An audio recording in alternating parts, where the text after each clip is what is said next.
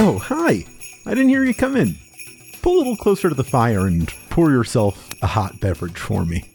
This is episode 267 of Insert Credit and our annual Asynchronous special. Not all of us could get together for the recording this week, so we're bringing you an episode with pre-recorded answers to my curated questions from all over the map. And for this one, I've invited some of our favorite guests to join us in the Asynchronicity. I'm Alex Jaffe, and my hope for video games in 2023 is that they continue to make good ones. Hey, I'm Frank Cifaldi, and my hope for video games in 2023 is that we finally admit we're not movies. This is very much inspired by that quote going around that The Last of Us Part 2 is the greatest story ever told in video games. No, it's the most cinematic Hollywood story ever told in video games. It's not the best video game story in video games. I would like us to start actually admitting that we're our own art form and that the way that we present ideas does not easily transfer to other mediums. But comics are movies now, so what do I know? Hello, I'm Brandon Sheffield, and my video game wish for 2023 is, I'm sorry, to sell a bunch of copies of Hybrid Gun Sport and Demon School and get rich. Sorry. Hello, I'm Ash Parrish, and my hope for video games in 2023 is better black hairstyles in video games, which is actually kind of cheating because Baldur's Gate 3 will officially launch in 2023, and I've already seen their character creator, and I already really like what I see. But in general, I want characters of color with more hair diversity, and I know if you've never heard me before, if I've never had the opportunity to pontificate about hair in video games on Insert Credit, it sounds really, really silly, but hair is, especially for people of color, it's a big thing. Like, it's one of like a really big signifier of race, which sounds silly, but it just is. Like, for example, in apartheid South Africa, they would stick pencils in your hair, and how easily the pencil would fall out would determine if you were black or white or their little in-between designation of colored. Never call your friends colored if you can avoid it, because they will probably punch you in the face. But anyway, it's a big deal. So I want video game character creators, I want characters of color to have more options in them. We deserve more options in them. So more than just like your, afro or your fade or your close cropped hair or like the big chunky cornrows that are really ugly.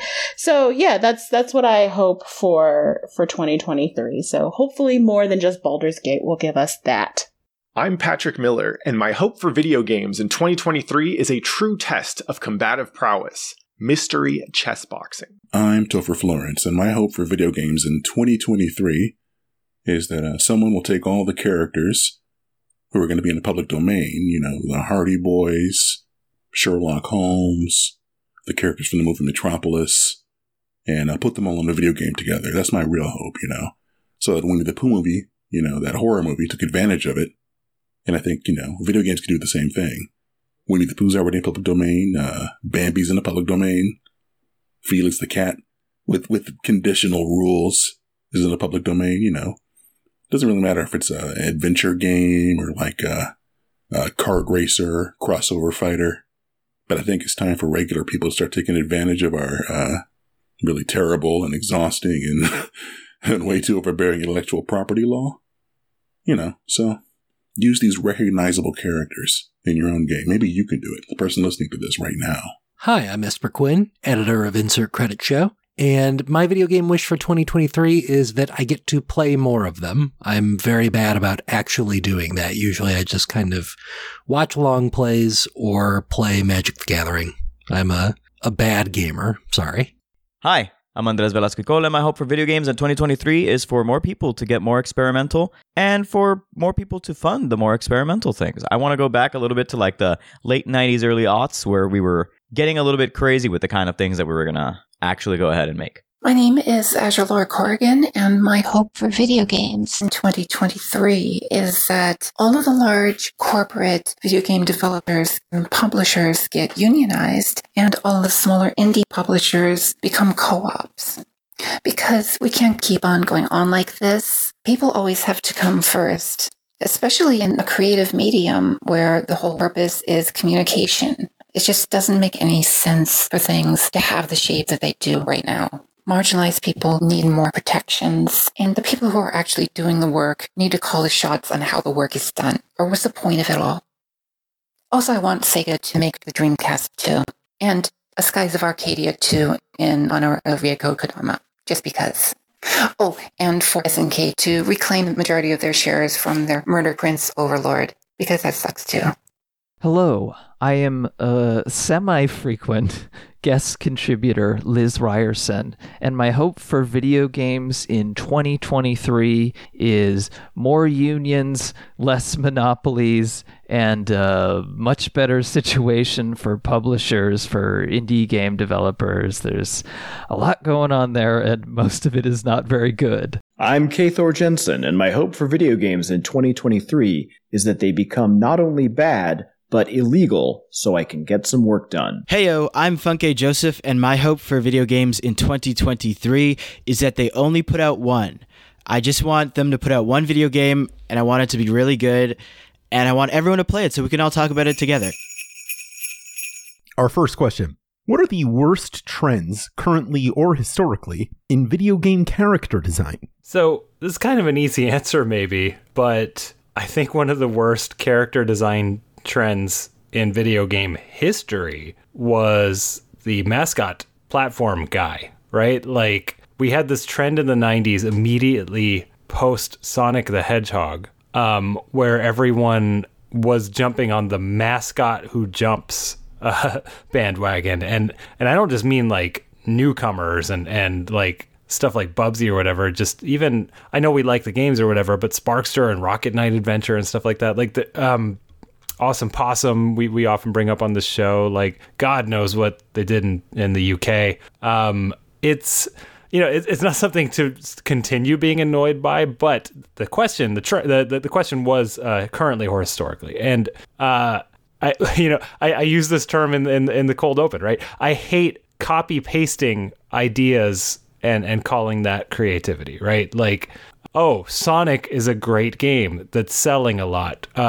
What works about Sonic? Oh, he's an animal that jumps. Let's just apply that to some other game. That's not what makes Sonic good. Like, Sonic would be good even if he weren't a hedgehog, you know? So that's why it's the worst to me. It's just coming from a very marketing driven, kind of cynical disrespect for video game design. There were good games though. There were good games that use math. So I guess I'm going to leave Tetsuya Nomura alone today. You've heard what I have to say about that guy pretty much. I'll say the Screaming Face Man is a trend that's pretty bad. Obviously, we all complained about that in the mobile boom era, but it's still going. There's still a lot of Screaming Face Man, and it just isn't very interesting to look at. I'm sure you're familiar with the phenomenon. Maybe someone else will be talking about it, but it was when it's kind of like YouTubers. Every app image had to have a screaming reaction face, basically. That was bad character design, and everything also got like chunky DreamWorks-ized, which was not enjoyable. I do not miss the woman standing with her hip way out to the side trend that was there for like about 20 years, 70 years. I don't know how many years. Maybe it's still happening, but I'm sassy and sexy and I can kick butt just like the boys pose is no thanks. I think overall the worst trend is apathy, to follow a trend rather than trying to create a new one. That's the sadness. We need more Jet Set Radio and less Clash of Clans. That's what I gotta say. Okay, worst trends historically in video game character design. Okay, I'm gonna probably get flack for this in the forum. Sorry, I don't read the comments anyway, so flame me all you like. Sad dads. So I get it, like, dads are hot and sad people are hot. So sad dads are like chocolate and peanut butter. But at this point, it's kind of overdone. And I feel like sad dads in video games feels now like a shortcut. Like the video games use them as a shortcut to pathos. Like to evoke an emotion. Just slap a sad dad on your cover and people will like eat it up. And like, oh my God, game of the year. Like, well, you know, and it's getting a little tired. And what I would like to see is more sad moms whose sadness has absolutely nothing to do with whether or not her children are alive. I think video games could stand to use more moms. I know I've had conversations on Insert Credits about video game moms. Like, we're getting Jun Kazuma back for Tekken 8. So, like, really happy that, we're getting more mom representation in video games. And, of course, my favorite mom in all of video games is Grace Walker from Wolfenstein. I'd love her to death. She's voiced by the amazing Deborah Wilson. Look her up if you've never seen her before. She is incredible. Like, there's the moment when you meet her in Wolfenstein where she's like, she's got a gun to your head and she's like, who the fuck are you, white boy?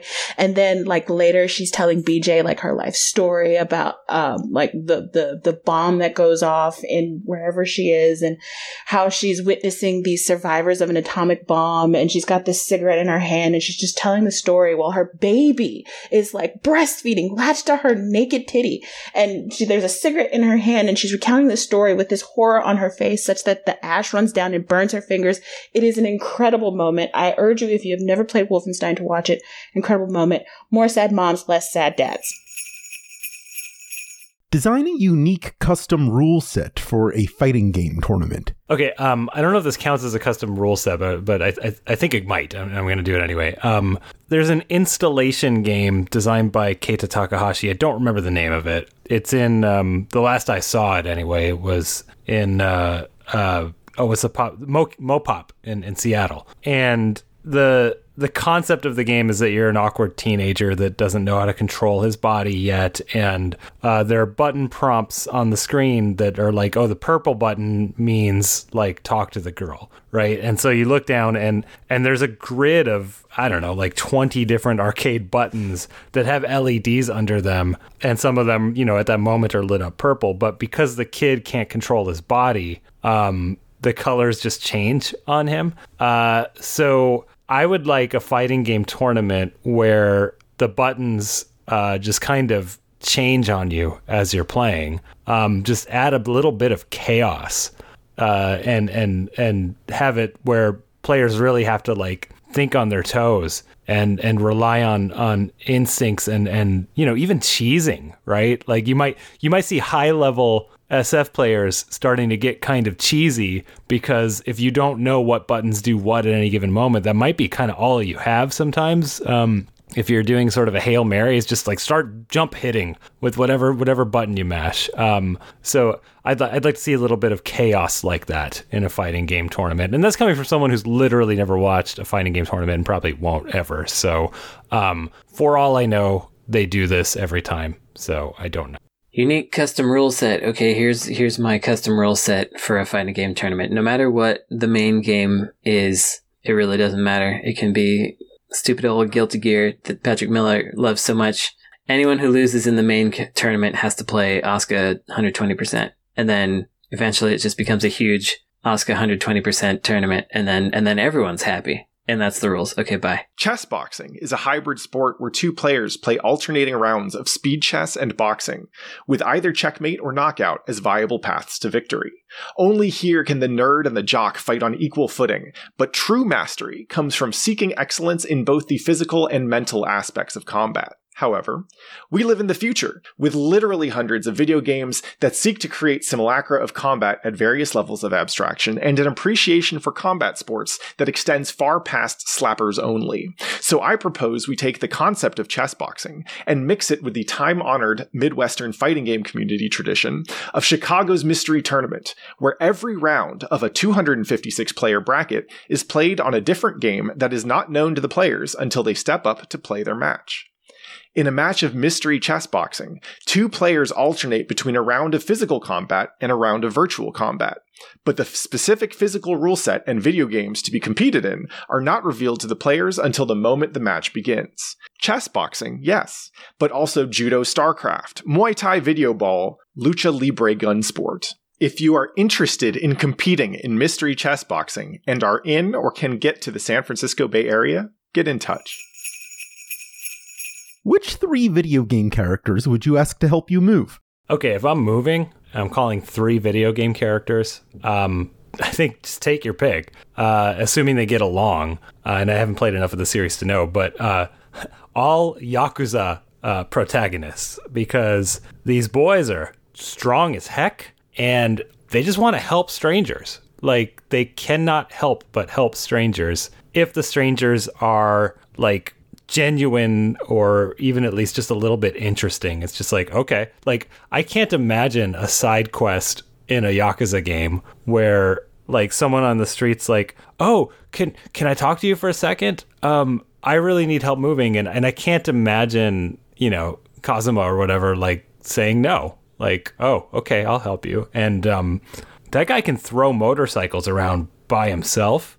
I guess there's some risk of damage to my property, but I actually think that he would be very respectful and diligent and want to do a good job. And so, yeah, I would. That's what I would do. I would find my army, my tiny 3-person army of Yakuza characters, hope they get along, and see what happens. And if they don't, it would at least be entertaining. All right, my 3 video game characters to help me move. We'll have Jad the Taff, because he's Taff. Crush the old order and create a new society! Big the Cat, because he's big, and he's probably also reliable. But I can't have only people with the as their middle name, so the last one will be Sweet Tooth from Twisted Metal, because he's got a big enough car to fit my stuff in and will probably drive pretty fast. So I got a combo of muscle and speed, and my stuff may not make it in one piece, but it'll get there. Which 3 video game characters would I ask to help me move? I think the first key to moving is fitting everything together in boxes just right and getting it all organized. So I think I would have a Tetris genius help me with that. So I'd have T, the protagonist of the Tetris mode of Puyo Puyo Tetris, the captain of the starship Tetra, help me organize it, get it all sorted out. You can fit shapes into boxes very well. Secondly, I don't want to drive anywhere or pack or unpack a truck, so I'm very lazy. So I'm sure one of the Star Trek characters to help me out will just, call Scotty. Does Scotty actually beam people? Sometimes he does. I'll call Captain Kirk. He can help me out. There's no need to bother with all the fuss of driving if you can just have somebody teleport stuff from one place to another. So that's simple. And, when I get there, I want to kind of unpack and maybe move it around Sims style. I don't know if a Sims character being there would let me use like a God mode in the Sims, but you just have a psychic character do it, I guess, Jean Grey or Silver the Hedgehog or something like that, so that they'd take everything out, then I could decide on how the decor looks, where I want everything without having to unpack it personally, physical labor, don't want to do it. So that's it. The T, Captain Kirk, and Silver the Hedgehog. That's my 3. What do you do when you're working on a game and your funding gets cut? Man, I don't know how to... I mean, I have never worked or even been in the studio working on an independent, like it's our game, that was getting outside funding. I guess iDarb sort of did, but for the most part, my time in game development was either entirely work for hire, or it was like a combination of that and revenue share. And we've had projects like canceled on us and stuff, but it wasn't, I've never been in a situation where it's like we're pulling money, but you can still make it if you want to. So I've never had to like face that dilemma. I've certainly had time taken away from me. Like, oh, you thought you had 5 months, now you have 4. Sorry. But I've never had this situation. So, from as an outsider, I don't think there's an easy, clear answer to this. It's just like, okay, well, do you actually believe this game's going to make money? You know what I mean? Like, were you getting funding because you didn't know how to sell it? And you know what I mean? Like, it's, I think a lot of game development is just like, I don't know if this will sell, but if you want to pay for it, cool. And so I think if you very genuinely believe in it and can afford to, you might like try finishing it on your own, finding additional funding. I don't know. It's a hard thing to answer because there's so many different scenarios here that I don't think you can cut and paste a solution onto every scenario, Bubsy. So in my case, when my funding gets cut for the game I'm working on, I quit and start Necrosoft Games and make my own stuff.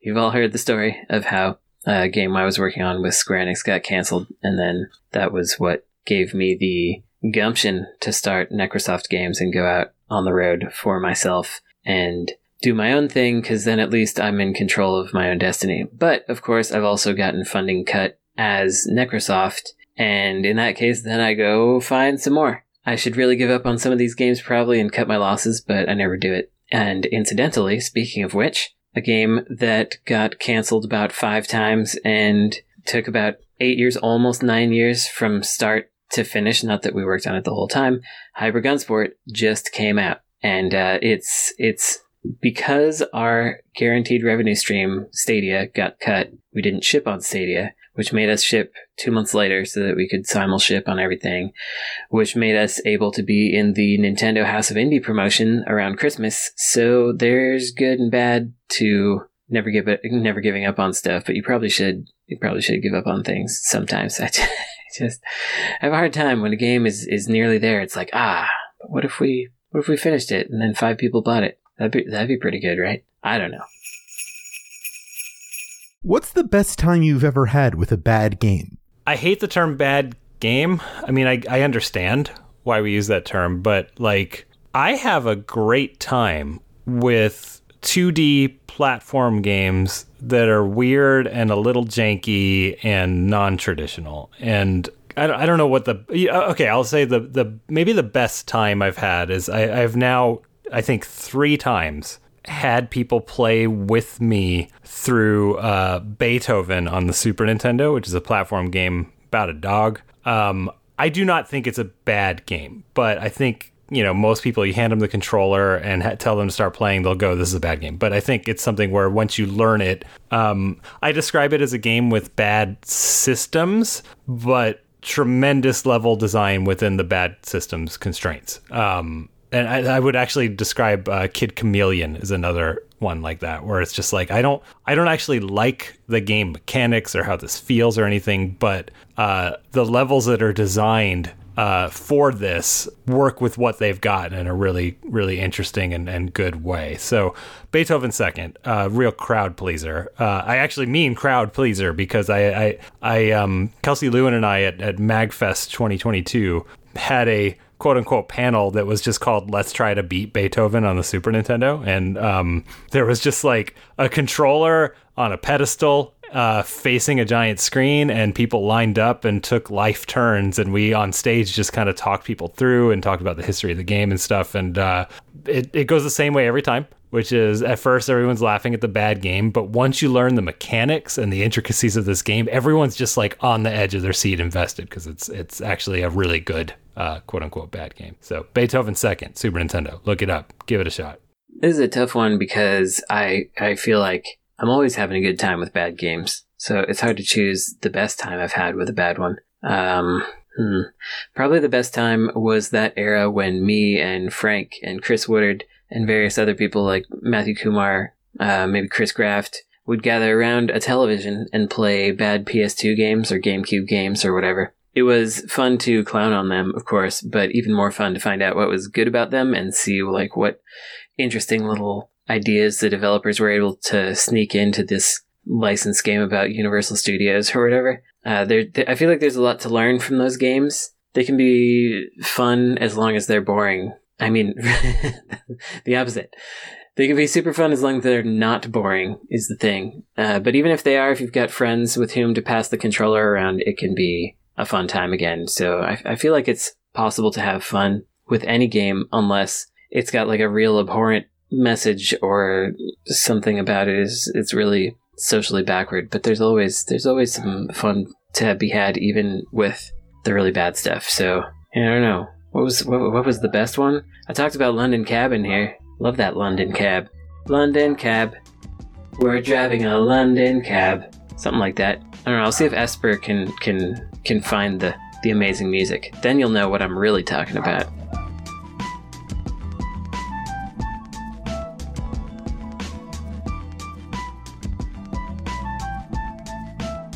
Hi, Esper Quinn here again. Best time I had with a bad game. This is a tough question because I feel like it's inherently negative. No matter what I do, I'm kind of set up to dunk on a game. So like, I don't know. I played all of BioShock. I played all of BioShock Infinite. I don't really think I had a very good time with those games. The lightning shotgun in BioShock was fun to shoot.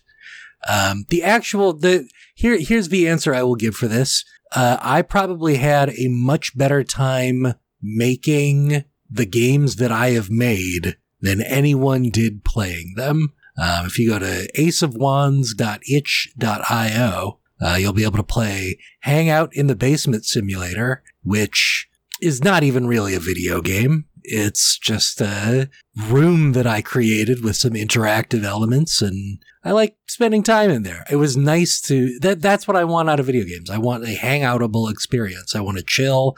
I want to play with some things. I want to immerse myself in a vibe. And that's kind of the thing that excites me about video games. So I had a very good time making that video game, which has like a watchable TV, things like that. And you can too, but probably not as good of a time as I had. We'll be right back after a quick break. By the way, I don't think we're doing bonus content for this or whatever, but my dog sure has been barking because he knows when I'm podcasting that he's got to protect the house all by himself, so he gets extra barky. And he was just barking because the doorbell rang to get a package. I ordered a bunch of stuff from Amazon Japan to a friend in Japan who then sent it all to me because, as you may know, there are things that you can only get for cheap if you send them to an address in Japan, and then the shipping is like cheap or free. And then if you send it to the US, it's like $16-20 per item. Anyway, that box is completely destroyed. It's got big holes in it. It's been taped around about 50 times. It's the consistency of a wet newspaper. I really don't know how that stuff is going to survive the journey. So fingers crossed, everybody. Let's see what happens later. Welcome back to Insert Credit. Here's my next question. Which video game voice actors deserve wider recognition? Man, I don't know. I don't know the names of video game voice actors. I'm going to not answer this question. I'm going to answer it in a different way, which is that I don't know if this ever made bonus credit or not. And if you don't know what bonus credit is, sign up to our Patreon and get it. But Alex Jaffe and I were having a discussion, I think while the recording was going, about how much we like, and I don't know if she's still active, Dana Delaney, who played Lois Lane on the Superman animated series and probably Justice League and stuff. I don't know. I just really like that person's voice, and I think she could be a tremendous video game talent if she wanted to. So that's the first thing that comes to mind for me. It's not an answer to the question at all. Nothing's coming to mind for me as like wow, that was a really great video game performance that nobody recognized. Like every voice actor I can think of, like Jennifer Hale or whatever, that I was like, wow, this is really good. Like they've been recognized. So yeah. Next question. We want to give voice actors more recognition. I think those greedy fools have already had enough. Thanks very much. That is a joke. This is only kind of a joke. I think that whoever did the voice for the main character of Shining Force 3 going, "Ta?"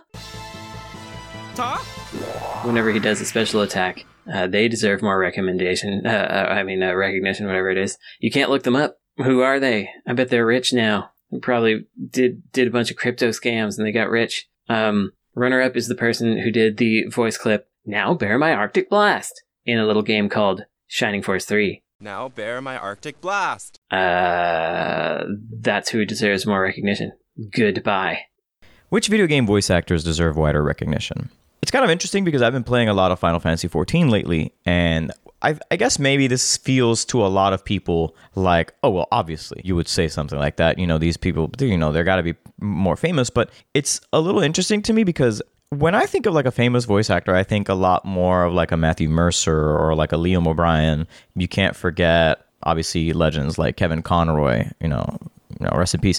But you've got like all these people who we think of as big names in the voice acting community, especially out here in the West. But what they did for something like Final Fantasy XIV, it doesn't just seem to me like they just went and they hired a bunch of British people who are also voice actors. It seems to me like they went and they hired classically trained actors. And a lot of people don't understand that there's not entirely a difference, right? Voice actors are actors. And don't get me wrong, a lot of people are going to be like, oh, you're saying voice actors aren't real voice actors? No, nothing to do with that. But a lot of people specialize.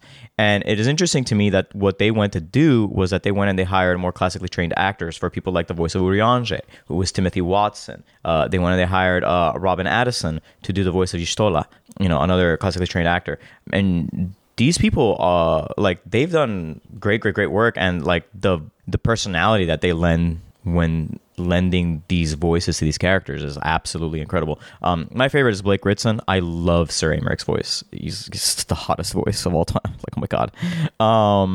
It's just incredible. Like, I really do like the performance that they put out in 14. And I also like that 14 goes through such lengths to try to make sure that all the characters have a unique voice like that. What's the best answer that someone in the game industry has given you to a question that you asked them? Or what do you wish you could ask someone in particular? I've been thinking about this one so hard and having a bit of an internal crisis about it. My actual job was to ask interesting people in the video game industry interesting questions for quite a long time. And it's just gone, man. I didn't retain any of that. I can't remember one interesting interview I had with someone.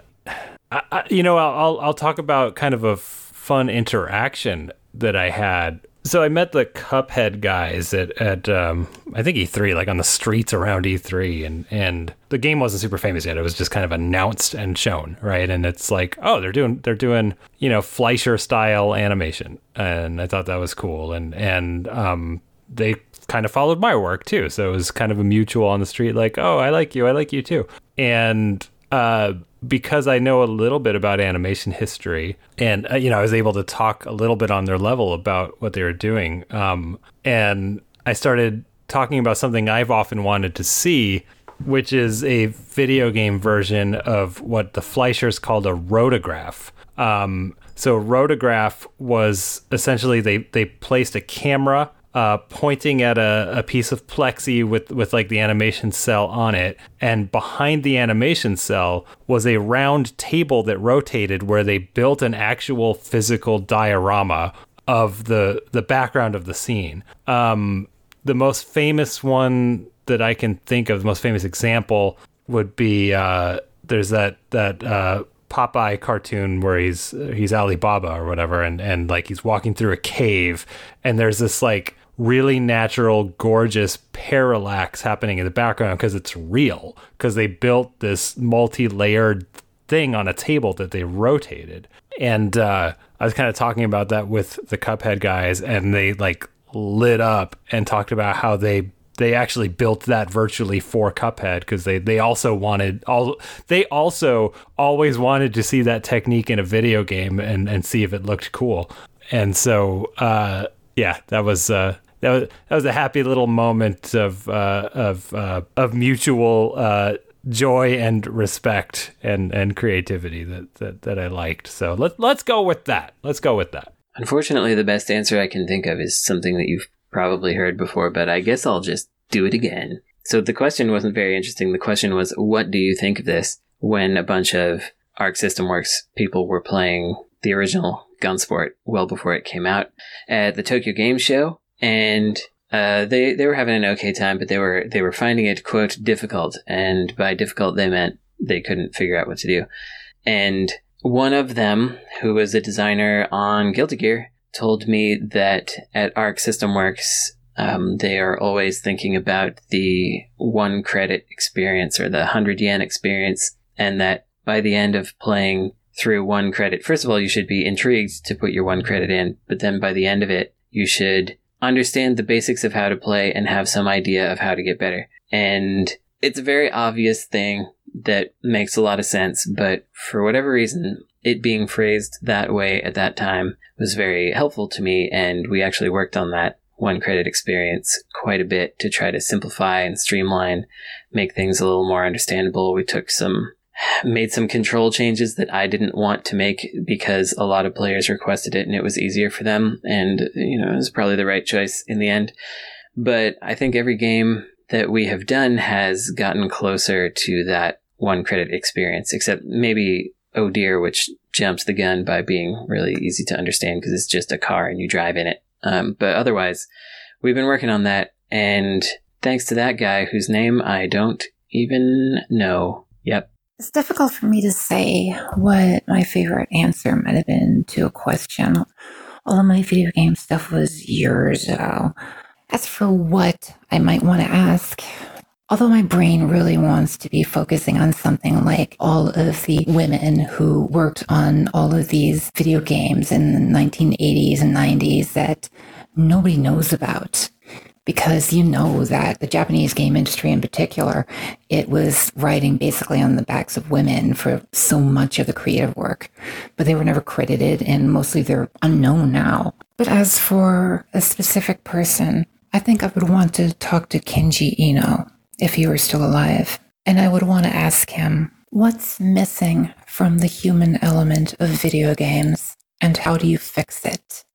What's needed for a video game to engage the player on an individual human level and develop compassion for an unfamiliar perspective, the same as one would develop when watching a well-directed film or reading a well-written novel. Of all the game designers, past and present, I think Kenji Ino would have the most interesting perspective on this, especially considering the seeds and the condoms that he included in some of his games. And games like Real Sound that are made for blind people. There's something going on with that guy and his perspective that we'll never get to the bottom of. And that's just a loss to everybody. How would you remake Indie Game the movie today? I've never seen Indie Game the movie, and I don't think I have plans to. But if I were... this is maybe the same question you're asking, right? If I were directing a documentary about making indie games today, right? Is that kind of the same question?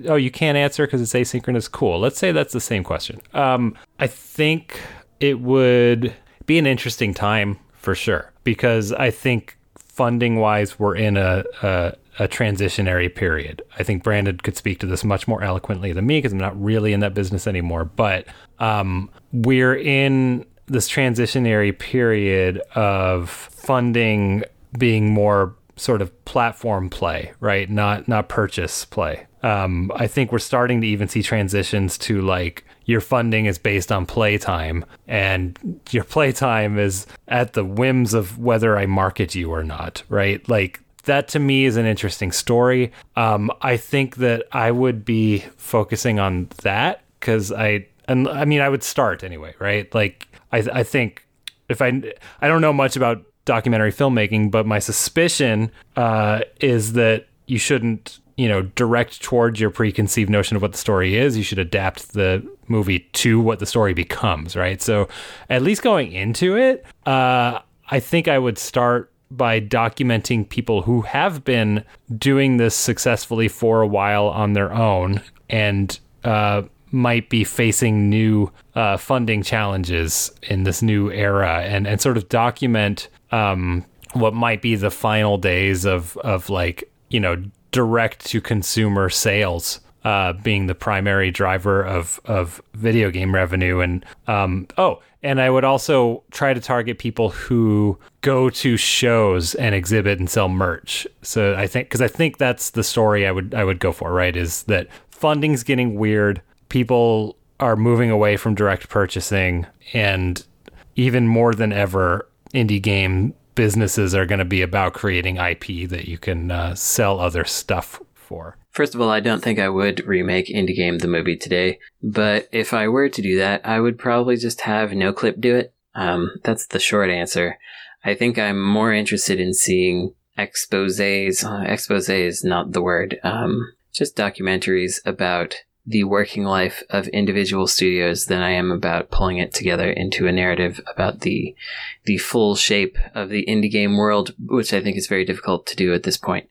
But if I were forced to do such a thing, if it was something that had to be done or else humanity would perish, let's not discuss whether humanity should perish. I would get a much wider swath of person types to talk to and listen to, and get a better breadth of what the industry actually is, because Indie Game the Movie ultimately was a very small slice of what this industry is or could represent or currently does represent. Just a bunch of white males, and most of whom have later been revealed to be right-wing conservative whack jobs. So I would definitely give it a perspective shift is what I would do. I've written about Indie Game the Movie before. I wrote about it when it came out, and I guess I had a more negative opinion about it than a lot of other people, because I think it follows people who are very successful and known in this space, and it kind of created this image that a lot of people have followed since then. So in light of that, also because one of the cast members of the movie, the famous documentary American Movie, just died recently, I would like a movie about an indie game developer who, let's say they were like a poster on TIG Source or some other forum back on the day, and we're just going to say it's a guy here because this is indie games like circa, I don't know, 2008 to 2011. So yeah, it's a guy. And, he has a game that he's been working on, and he really wants to get out there and be as big as some, like one of the big name indie developers of the era that he has a relationship. So maybe he had emailed on and off with Edmund McMillan back in the day or someone like that, but he's just not going to do it. He's in the middle of nowhere. He's kind of been trying to do this for years. It's floundering, but he's so amped up and excited and believing that he's actively procrastinating. He's going to events and he just trying to sell his game to people excitedly, just talking their ear off with all these bizarre ideas. And it's he has some talent, but it's just not quite there. And let's say in King of Kong, he has a run-in with this Edmund McMillan type character. Or it could be anybody. I don't know. This isn't based off of anything in particular, where he gets majorly snubbed by them, and it's at GDC or PAX or something, and this is a profound event for him, and he just even in spite of the odds, he gets it out there, even in spite of working with people who are not fully qualified to make what they're making. He gets it out there, and it doesn't do much. But it's really just a testament to persistence and the ability to make something even in the face of certain failure. So I think that would be way more interesting of a movie, some kind of fusion of American Movie and King of Kong or something. Those are two documentaries from the 2000s that are really excellent and about 15 times better than Indie Game the Movie. Which modern video game would be the best introduction to video games for a child? There's a wide age range of what a child is, Alex Jaffe. So how old's this kid? How old is this theoretical kid? That's going to change the answer, but I'm just going to target basic reading age, right? So let's say 7, 8, something like that. You're basically a person when you're 8. We have talked about this game, I think, multiple times on this show, but I declared that a game called A Slow Hike might be a perfect video game. And I actually think that a young child would thrive playing this game, one who has good reading comprehension, right? And I don't mean the language is hard. The language is very simple and direct, which is one of the many things I like about this game. It's just the comprehension of this means that they want me to go do this thing, so I should go figure out how to do that thing. I think that the game's sort of lack of fail states are good to make sure people don't get frustrated. I think kids like exploring, and there's so much to explore in this game. The game kind of lets you do what you want, but also there's a clear goal. It's easy to control. Everything's very nicely explained to you. It's just a very friendly onboarding game, I think, for someone of any age. So I don't know, 8 and up. I would go for A Short Hike, and then below that, I think Resident Evil Village. Modern video games for children. Children do not deserve video games. Maybe when they get a job, they can have one. You ever think about that? Grow up, get a job. Anyway, the real answer is any mainline Nintendo game would be fine. Just give them a Mario. I don't know, whatever. They'll probably have a good time. I don't know. Am I concerned with this child's development? Am I trying to teach them something with this game? I don't think so. They just want to have a good time. I don't know, give them Hyrule Warriors, let them swing a sword around, whatever. I think a good answer to this question is probably Hohokum, which was originally released on the PS3, but I consider that modern enough because I'm an old man. It's something with a very simple control scheme, very bright and accessible graphics, no fail state. It's kind of a way to understand being in a digital environment without any stress to go around it. And it's nonviolent, which is something I care about for children, but not for the rest of society. What's the difference between a good video game and a cool video game? Oh, this is a really good question. Like, that doesn't mean I have a good answer, but that's a really good question. Because I think that there are games that are like, I don't know, it's like art house cinema or something, right? Like, it's like, oh, that's a good movie. I don't know if it's a cool movie. I don't want to hang out with this movie, but like, I am fulfilled in my soul by having experienced this movie.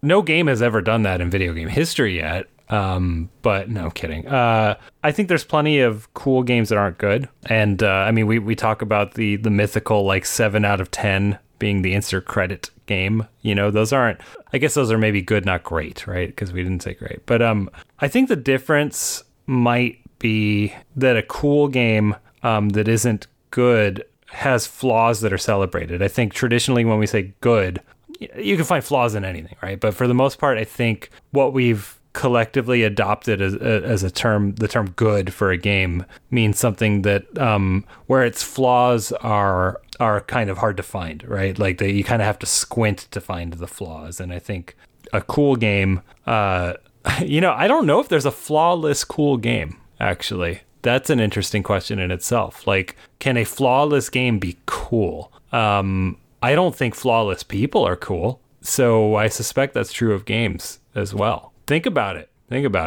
Okay, so a good video game plays well, has solid mechanics, and makes you think about the world at large, perhaps the world beyond the video game even. And a cool video game is like that, except the protagonist is wearing a leather jacket and sunglasses. The difference between a good video game and a cool video game is pretty simple.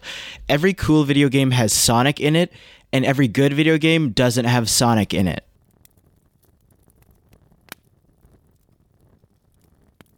This week, we're going to be combining the lightning round and our recommendation segment.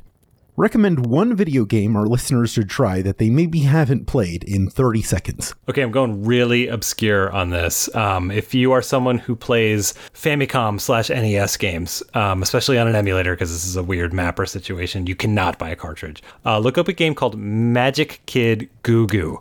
This is Korean developed by people who are first time on the system figuring stuff out, and incredibly ambitious and weird with Mario 2-like mechanics that don't make sense, and a weird RPG upgrade system. Go. So Jaffe says the prompt is recommend one video game our listeners should try that they probably haven't in 30 seconds. Pretty much only Half Minute Hero fits that description, right? I mean, what other games can you play in 30 seconds? No, actually, my real answer is Quo Vadis 2 on the Saturn. It's a RTS, squad-based, with pseudo 3D elements, really excellent animated cutscenes and a decent story, and a lot of unique ideas. It's great.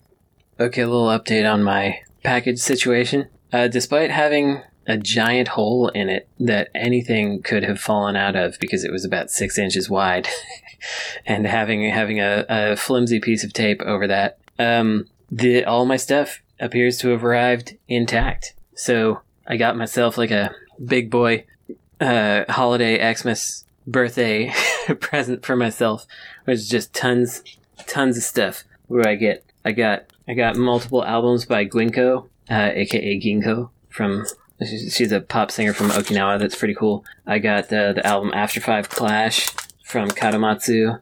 I got Ritsuko Kurosawa, a couple albums from her. I got some Miho Nakayama albums, hot stuff. I got some video games. I got Ore no Ryori, which Tim keeps talking about. I got I don't know, Tori no Hoshi, Aerial Planet, they call it. I got It's Friday by Jados, which is a hard to find album these days. I got The Adventure of Little Ralph because it was like half the price you usually see it for, and it's very expensive these days. It came with a little handwritten note, and amazingly, I swear that I did not plan this. I forgot that I bought the guidebook for Quo Vadis 2, which is the game that I said that people should play, and it arrived while I was doing that segment, and now I have the guidebook for Quo Vadis 2. That was not planned. It naturally occurred. Anyway, happy everything to me. I got a bunch of cool stuff. There's a Kirby Frisbee in here for some reason. Why didn't I think of that? Well, I don't own Kirby. That wouldn't help me to think of that, but Kirby Frisbee, good idea. Anyway, it's okay. I got my stuff. Okay, I got a little more stuff to talk to you about later, so stay tuned. Okay, one video game in 30 seconds that you probably haven't played.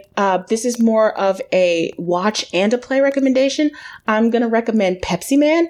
It is a Japanese developed video game for the PlayStation. I believe it's like 2000, 2001. It's like an obstacle runner, like Crash Bandicoot levels where you're playing as the Japanese mascot for Pepsi Man, where you have to like run through the streets of Tokyo and avoid getting hit by cars and stuff like that. It's an incredibly quirky game. You'll probably love it. Also, for the watch recommendation part of that, they've done a couple of speed runs at GDQ of this game. They're hilarious. You should check it out. And that's my 30-second video game recommendation. Just to sign off, Merry Christmas, Happy Hanukkah, Happy New Year. Be good to yourself and be good to others unless those others are Elon Musk, in which case you should punch them in the face. Bye, everybody. See you in the new year. As a game developer, I have a rule. No gacha allowed in the house. I had to amend this rule to no paying for gacha allowed in the house, as I have been mashing on Nikke Goddess of Victory for the last month or so. Beneath the anime babes with jiggling butts is a fun time hanging out with a bunch of woman-shaped war robots. I highly recommend. I'd recommend checking out Chair Chaser. It's a 2002 racing game. It's a Japanese game for PC. It's about people trying to become the CEO of a furniture company, by doing chair races. You're literally zipping around the hallways, propelling yourself on your feet, It's got Mario Kart style bombs and shields and stuff. It's very weird. It's good. It's, the vibes are immaculate. It's a student game from the Konami Game School. And, you can play as this penguin mascot with the weird, wacky, freaky long arms. It's got a little Y2K flavor because it's literally from 2002.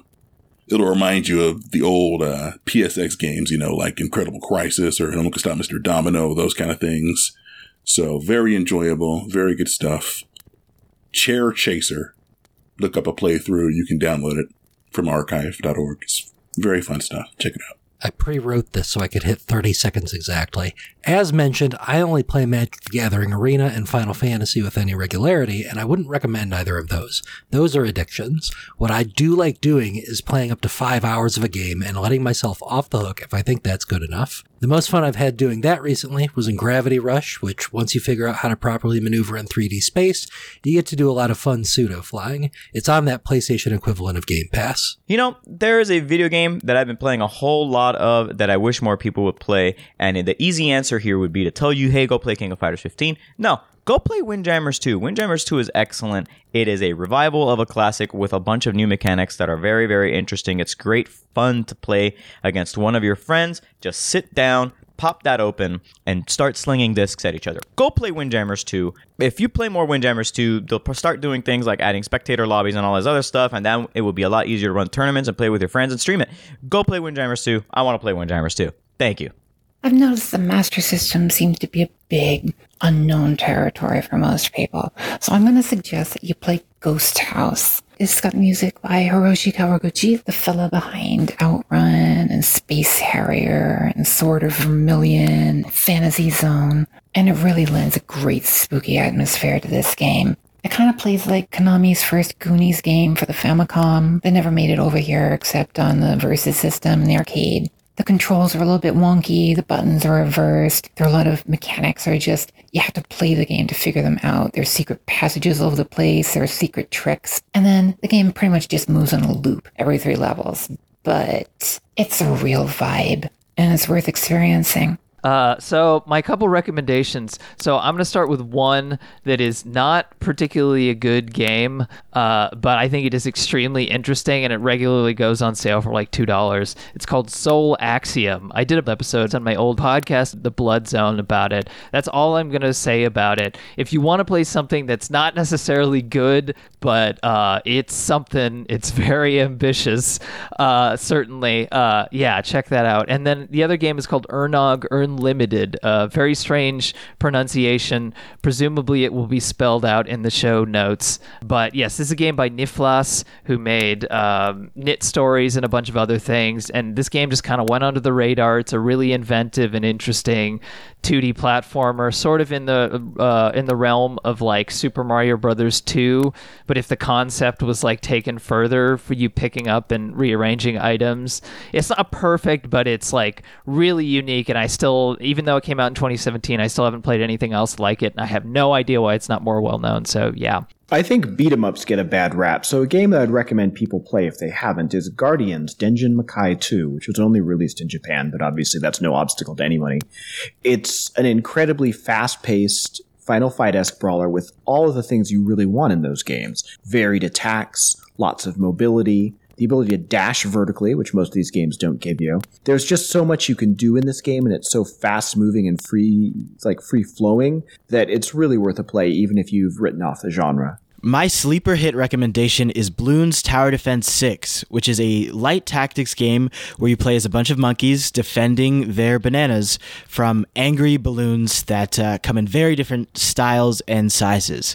I love this game because it's so easy to pick up, and you can really just, if you crave something to do while you're doing something else, you're in a meeting, you're talking, you're just chilling at your computer, but you don't really want to do too much, this is the game to play. It soothes that ADHD brain I have, and I think it'll be fun for everyone else. Pop those balloons. I'd like to thank all the guests this week, and our panelists, and thank you for listening to our weird opinionated show about video games. If you're listening to Insert Credit in some format where you can subscribe to or review podcasts, please, it would help us a lot if you did that. You can also support us on patreon.com/insertcredit, where you could become a patron to submit your own topics, listen to monthly bonus episodes, and get other exclusive content. You can also join our community at forums.insertcredit.com or look for Insert Credit on YouTube. This show is edited by Esper Quinn with original music by Kurt Feldman. I'm Alex Jaffe. I'm Frank Cifaldi. I'm Brandon Sheffield. I'm Ash Parrish. I'm Patrick Miller. I'm Topher Florence. I'm Esper Quinn. Wahoo. I'm Andres Velasquez. I'm Azure Gwendolyn Corrigan. My name is Liz Ryerson. I'm Kathor Jensen. I'm Funke Joseph. And Happy New Year!